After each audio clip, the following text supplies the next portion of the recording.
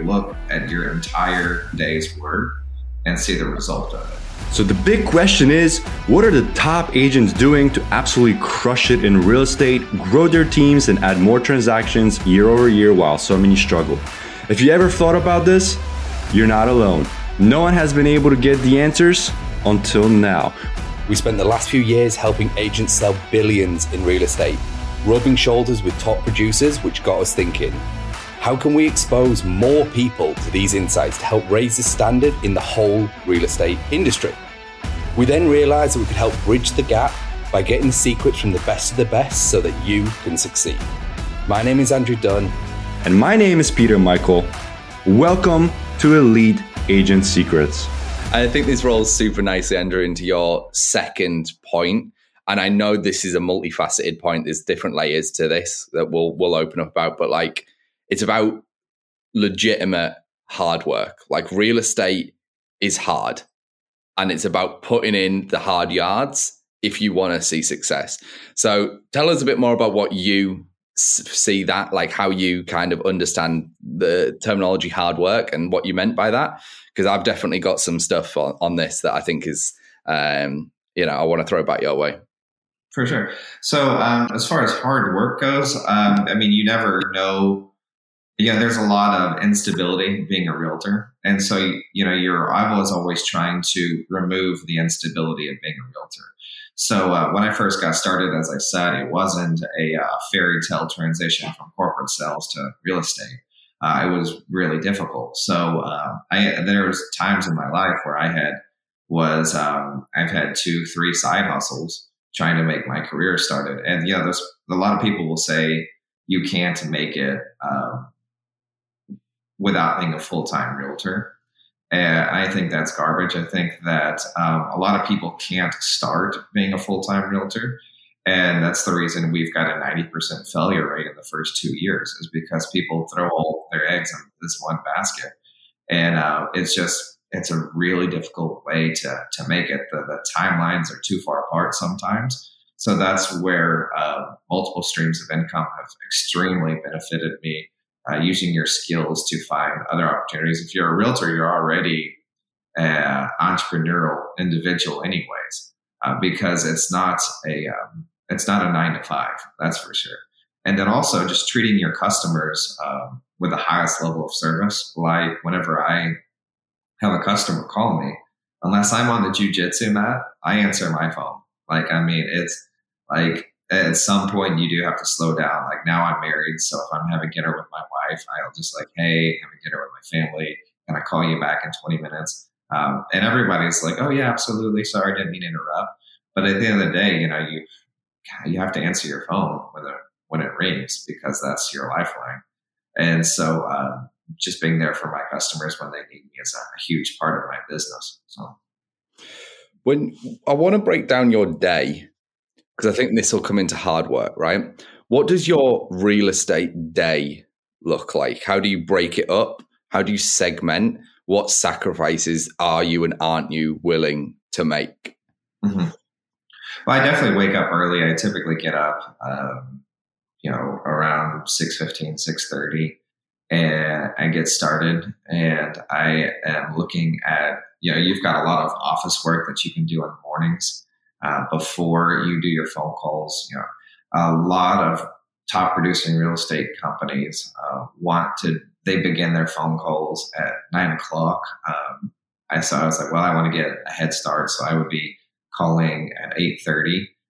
Just get if I can get a couple more calls ahead of them, then I'm doing pretty well. And then by lunch, I'm wanting to start knocking out my appointments, my tasks for the day. A lot of it, because I do own a construction company, is mixed as far as I'm making my phone calls. And then I may have 2-3 construction appointments, and then I may go show houses in the afternoon and evening. So it all depends upon what are the needs of my clients at the moment. So how many hours per day, per week would you say are real estate specific focused, aka actually focused towards selling homes, not the construction side? How would you segment those two? Is it 50-50? I would say that right now, I just got back from my honeymoon, And so it's a little bit of a different schedule than normal. But I would like to dedicate probably 20 hours a week towards real estate production, and then also 20 hours a week towards construction, and then another 10 hours a week that's mixed purpose. I can do whatever I need to do those evenings and afternoons to make sure everyone's taken care of. So like the reason I wanted to open up about that is like this really is a part-time gig, and yet you're finding success here. Like you are making money, you are finding the deals, and essentially 25 hours a week part-time, right? And yet, a lot of people, like you opened up, it's like, you're not going to find success. I think, we'd have to take a step back and see how they versus you define the word success, because like everyone's got different definitions, right?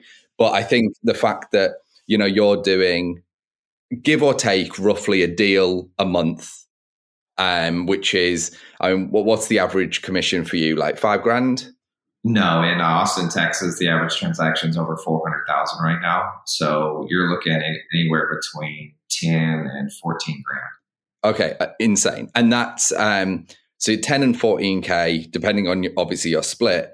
You're talking essentially, give or take, these are just rough numbers. Like you're making a 6-figure per year income, give or take, right, on 25 hours a week. Yeah, now, so I am making, yes, I am essentially doing that, but also with a construction company, I'm making well over a 6-figure income. Right. That's what so you're doing, good money. Obviously there'll be people listening to this, and I love this actually, because this is helping other people to see that a lot of full-time realtors who are doing, 40 hours a week or whatever they say is full-time, it's like the average income is 44,000 a year, right? Those are the numbers we've got. Statistics is the average realtor makes 44,000 a year working full time. Now it's like, well, you're doing 20 hours a week, 25, you're doing 6 figures, 100 grand a year. So you're already one of the kind of 1% within real estate by being efficient with what you're doing, breaking it up, what you're doing, committing to certain things, having standards. These are all the things that I'm hearing. These are all the things at least you're communicating with me throughout this call, that it's like, actually, this isn't that hard to make. It's not easy, but it's not like I don't need to work 100 hours a week to make 100 grand a year. Like I've figured out how I can do this and have, my marriage successful, work on my honeymoons, have a successful construction company, have a successful real estate company, build communities, throw events. Like these are hugely important and time consuming elements of someone's life. And you're juggling essentially 5, at least, that we're discussing things here that other people are like, it's just not possible. Right. So, we're calling them out. If you're listening to this, we're calling you out, because like it is possible. I think it's just it's not about hard work is hugely important. I think, and I'll open up. I definitely suffer from this from time to time, where it's like, oh, I worked 10 hours today. And then you actually like audit your day. And then you're like, I probably did like 3 hours of like really good work. And some days it's like the opposite, and you do a really solid day. And like today is, specifically is an incredibly busy day. And I think it's about like what you're getting done in those hours. So you're getting up at 6:30 and you are like, very single-minded. I'm going to do the admin stuff. I'm going to get all this sorted. So then the back half of the day, I can do the showings. I can get all that stuff done. And then I can run the construction company mornings to afternoons, right? And it's planned. It's not chance, is kind of what I'm getting at. That's exactly what I was going to say, is that, Andrew, you're very efficient and you're very deliberate about how you structure your day, so you can almost like get in and get out, like be about the business during the times that you have allocated to it.